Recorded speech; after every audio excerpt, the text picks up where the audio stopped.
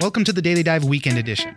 I'm Oscar Ramirez, and every week, my producer Miranda and I explore the top stories making waves in the news, and some that are just plain interesting. We connect you with the journalists and people who know the story, and bring you news without the noise, so you can make an informed decision. You can catch a new episode of the Daily Dive every Monday through Friday, and it's ready when you wake up. On the Weekend Edition, we will be bringing you some of the best stories from the week. Top story of the week that has captivated the nation is this spate of potential explosive devices sent all to prominent Democrats and critics of the president. In total, George Soros, the Clintons, the Obamas, CNN and John Brennan, Eric Holder and Debbie Wasserman Schultz, Representative Maxine Waters, Robert De Niro, and Joe Biden were all targets of these pipe bombs that were sent through the mail. We still don't know the exact motive, who sent these. There's a nationwide manhunt for who sent these. The focus is in Florida right now. But for all the details, we spoke to Lauren Meyer. She's a reporter at Axios. Authorities are treating all of these devices like live explosives. So law enforcement officials are now working across the country to track down this person or people responsible for sending all of these suspicious packages. So Thursday morning, we know that actor Robert De Niro received one of these packages. It was intercepted by someone on his security detail who happens to be a retired New York police officer and noticed the similarity in these packages, and he was actually able to call the bomb squad directly to get this handled as quickly as possible. We also know that two packages were sent to, or were at least addressed to former Vice President Joe Biden. They were discovered at Delaware postal facilities and were removed late Thursday morning. I think the investigation now has centered in on Florida. They think that a lot of the packages might have originated out of there. Although investigators initially believed that some of these packages may have been delivered by hand or by courier, they've now concluded that all 10 were likely sent through the mail. And a similarity across all of these packages is that the return address was the office of Congresswoman Debbie Wasserman Schultz. Of course, the name was also misspelled, but there are a lot of similarities that we're seeing with all of these packages. They each had about thick first-class stamps on them. They were very heavily taped in manila envelopes lined with bubble wrap. All the mailing labels were printed on a computer. So the bottom line here is that fortunately no one was hurt, but authorities are still unsure of why these bombs, seemingly to be structured similarly to pipe bombs, didn't go off. And now the question is whether that was because of their intention to simply incite fear and not harm, or if there was a technical flaw that prevented it from going off. And because of the similarities, with the packaging and the actual devices themselves, they do believe they're all connected. We don't know if it's a single person or a group of people, but they're all connected that way. I know experts have said that because the devices did not go off, there is a treasure trove of forensic clues that they can look at, anything from DNA to fingerprints. And that's obviously where the investigation is starting. I mean, they're even looking at video when the packages first made it into the postal system. Everything is tracked by video when it starts in the postal system. So they're trying to retroactively go back to see where it started and if there's any video of a person maybe dropping it off or something. It's almost like they're trying to start from the end of the construction of the device and work their way back. So for now, the packages have either arrived or are still being sent to Quantico, the FBI lab in Virginia. And what they're going to try to do is trace this evidence that could include DNA or fibers found on the packages, fingerprints on the back of the stamps, or on the tape. They'll begin disassembling these packages and attempt to trace them back to their sender. And so now they're going to try and see whether the constructor of these seemingly pipe bombs,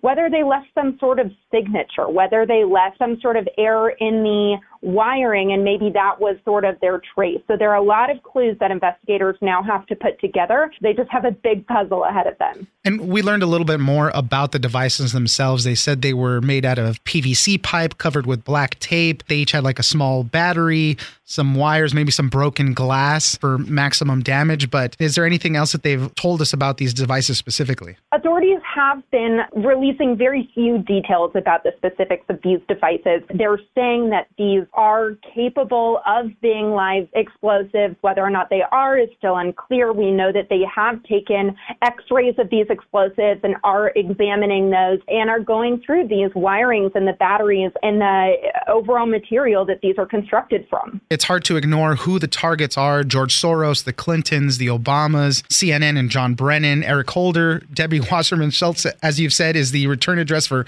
all of the 10 devices. Representative Maxine Waters, Joe Biden, Robert De Niro. These are all high-profile Democrats and critics of the president and the administration. How has the president been responding? The president has largely been punting the blame off of himself in his rhetoric and back onto the media. So although we saw a different Trump rally from his normal show on Wednesday night, it was absent from the lock her up chant while he was speaking or fake news references as he points back at the end of the room and criticizes the media and the crowd goes wild. He did, however, at that rally, call for the media to unite the country. He also tweeted on Thursday, again, blaming the media for this. He said that a very big part of the anger that we see in our society is caused by basically fake news and that it's gotten so bad that it's beyond description. So what we see here is something very standard of the president these days, is that he is not wanting to take the blame for himself. I would imagine that he would be pretty fearful that it could impact him in the midterms if he were to really embrace the blame for this and punting it back to one of his easiest targets, which is the media. Yeah, it's going to be interesting to see how it all shakes out. The investigation is ongoing. I know details are going to be coming in and changing every day, and the manhunt is on to see who or what group might have sent these out. Thank you very much. Lauren Meyer, reporter for Axios. Thanks for joining us. Thank you so much. It's election season, and you know you've been getting all the robocalls. You've seen all the ads on TV. But the most popular way this year for political campaigns to reach voters is not through these ads on social media. It's not TV. It's not these robocalls. It's flooding cell phones with personalized political text messages. And while they might be annoying, they don't violate these rules on automated bulk texting. It's called peer-to-peer messaging. So we spoke to David McCabe. He's a tech reporter at Axios for more on this. And these are what are called peer-to-peer messages. So you said robocalls. They're not quite like a robocall, which is often recorded and auto-dialed, meaning they can dial more people because it's a machine doing the dialing. But to get around federal rules regarding robocalls and robotext, these are actually peer-to-peer. So it's another person at the end of the line, and they're becoming, yes, more popular with political campaigns. There's companies now that have offered computer platforms or mobile apps that these people can use where it'll autofill whatever message it is. The key, as you were saying, the peer-to-peer, these campaigns need somebody to literally hit send for every single one. And they say that these people can send thousands of them an hour. Right. I mean, they use these platforms on both the left and the right, platforms like Open Sesame or Hustle, Open Sesame on the right, Hustle on the left, to send these texts, and it's essentially building a platform to do that at scale. And of course, it's not entirely unlike phone banking. We all know that people can go and they can call on behalf of political candidates, often at sort of a common space with other people or their supporters. So it's not entirely unlike that in terms of it being another person on the other side of the equation. And the reason why these are gaining in popularity is just because they are so effective. I think they have an open rate of like about 90%. Basically, if they send it to you, you're more than 90% likely to actually open it and read some of it at least. So the engagement is there. And Open Sesame, which is one of these providers, says that 90% of text messages are read within 5 minutes. And I mean, I think that is instinctively, we know how impactful that could be, given that we get so much political email, so much political mail in this election and in every election now. And there's so much messaging that any way to break through to voters is a big deal for campaigns. Right. I mean, we're glued to our phones, and you tend to open a text message, you hear that little ping, and you tend to open it right away, almost, as you said, within 5 minutes a lot of times. We're kind of conditioned already to ignore a robocall or ignore a call that comes in from a suspicious number or an email. You kind of already can see by the headline or something that it's spam or something like that. But with these text messages, you're really unclear about what it is, so you have to open it. Broadly speaking, the text message inbox is a less ad-heavy spot for many people. Not everybody, but I think generally speaking, we see that the messaging apps remain really popular with people, and they have not been monetized in the same way as opposed to Facebook or Twitter, where people are now more used to ads being in the feed and messaging more broadly being in the feed. Yeah, and since it's a person-to-person thing, I mean, obviously they're kind of sending them en masse and all, but campaigns are hoping for that interaction. Maybe it is something you're interested in. You text back and you say, hey, where is that rally going to be, or what's going on? Then it opens that line of communication and the campaign can interact directly with those voters. And that obviously is a huge benefit for voter contact, and another reason, as you said, that they like this technology. Obviously, a lot of people are angry, though. For myself, I feel like I can't trust my phone anymore. You know, if a suspicious phone call is coming in, I don't know if I should answer it or not. Now with the text, emails the same way. Now it's text messages.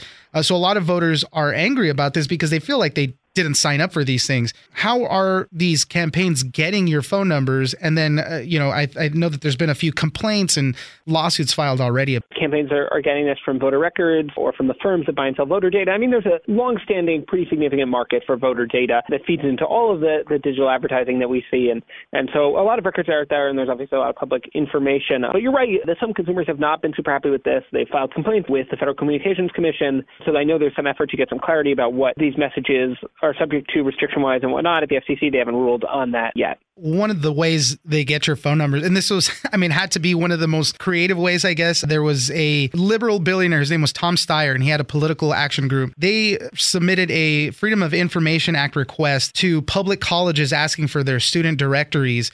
And I think 18 schools complied with it. Then they went through all of those directories. They got all the phone numbers that they could. And then that's how they built out their phone list. And then they sent text messages to all those people. So they're finding your numbers any way they can. I think there was reports that the Trump administration was renting out numbers that they have to political campaigns, like $35 per 1,000 addresses, things like that. The big question, how do we get these things to stop? You can text back. You should be able to tell that they're coming from an individual. They'll show up as a 10-digit number, and you should be able to text back, stop. But it is important to note that these political parties and candidates are exempt from the do not call list, which has also been largely ineffectual anyway in a lot of ways. And so that is not enough to get them to not text you. Right. That's the problem that we have with robocalls. And I get it. The way they implement these things are different. But we've all been in those situations where we say, stop calling me, put me on your do not call list. And we still get those calls. And this peer-to-peer texting is largely unregulated right now. The FCC isn't really doing much. Maybe they're trying to catch up.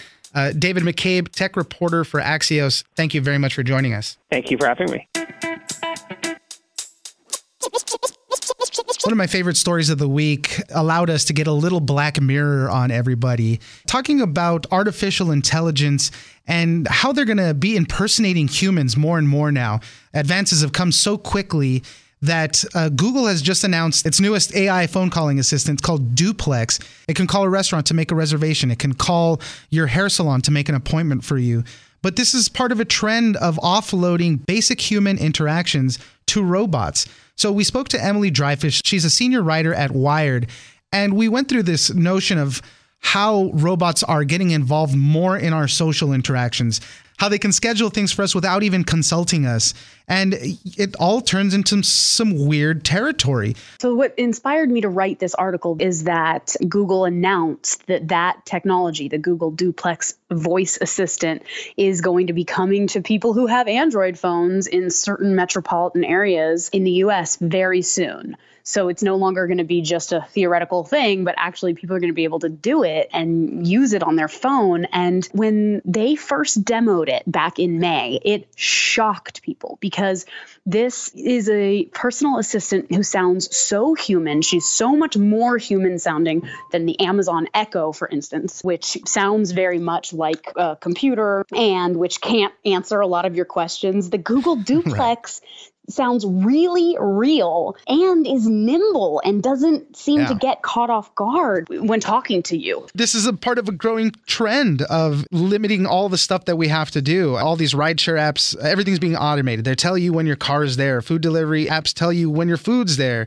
Airlines tell you about delays. Everything's already coming to you because of artificial intelligence. You don't need an actual person to interact with you. The new trend is, okay, the computers are already dealing with our calculations and our ability to get somewhere and navigation. Now the trend is to let the computers also deal with our social interactions. And that's what Google Duplex is at its heart. It's saying you shouldn't have to pick up the phone and make your own restaurant reservation. That's a task you don't need to deal with. Why have to talk to that stranger and have that conversation? We'll just take that off your plate. And that sounds fine, but I worry about what is lost as a human in society when we take away those small interactions with strangers, which, Right. I mean, to me, I love talking to strangers. I know I might be crazy, but that's how you meet people. That's how you meet interesting people. I love the way you characterize it in the article. You know, a human interaction has moved increasingly online. And, you know, it's a throwback to my time as well, back when AOL Instant Messenger was the new thing. Yeah.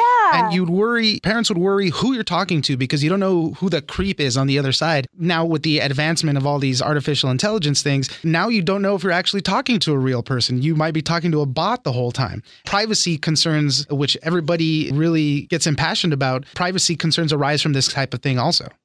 Totally. I mean, a law just passed in California that chatbots have to announce themselves as chatbots before they can continue to talk to you so that people are not tricked into talking to a computer when they think they're talking to a human.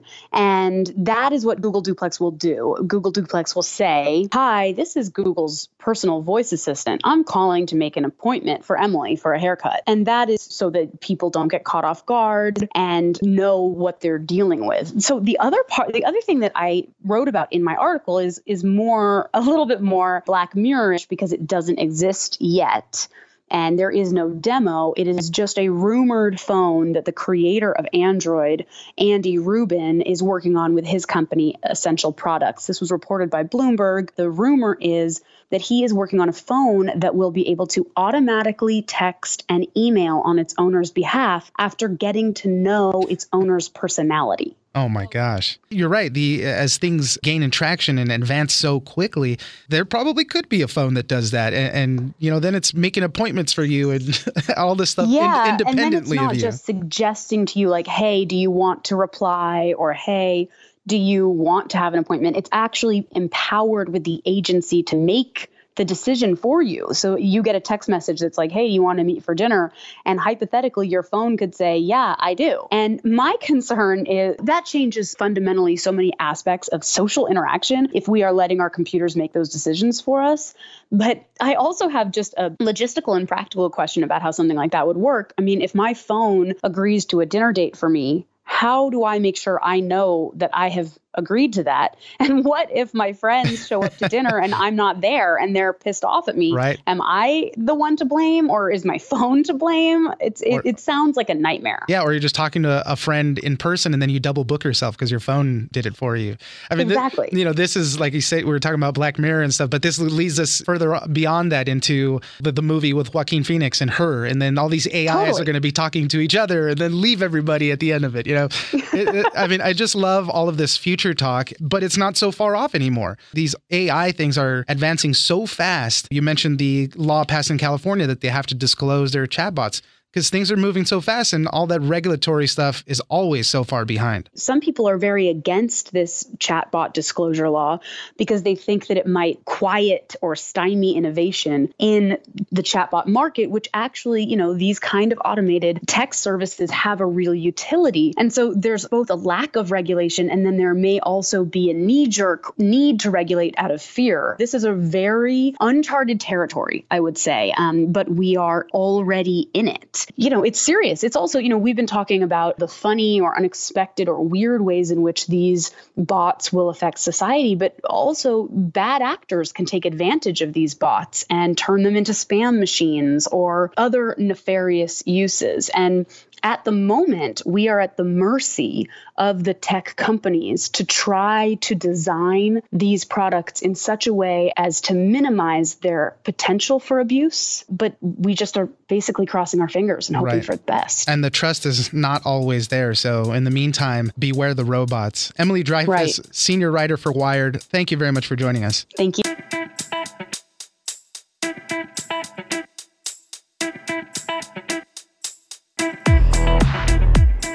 Don't forget to join us on social media at Daily Dive Pod on Twitter and Daily Dive Podcast on Facebook. Leave us a comment, give us a rating, and tell us the stories that you're interested in. Follow us on iHeartRadio and wherever you get your podcasts.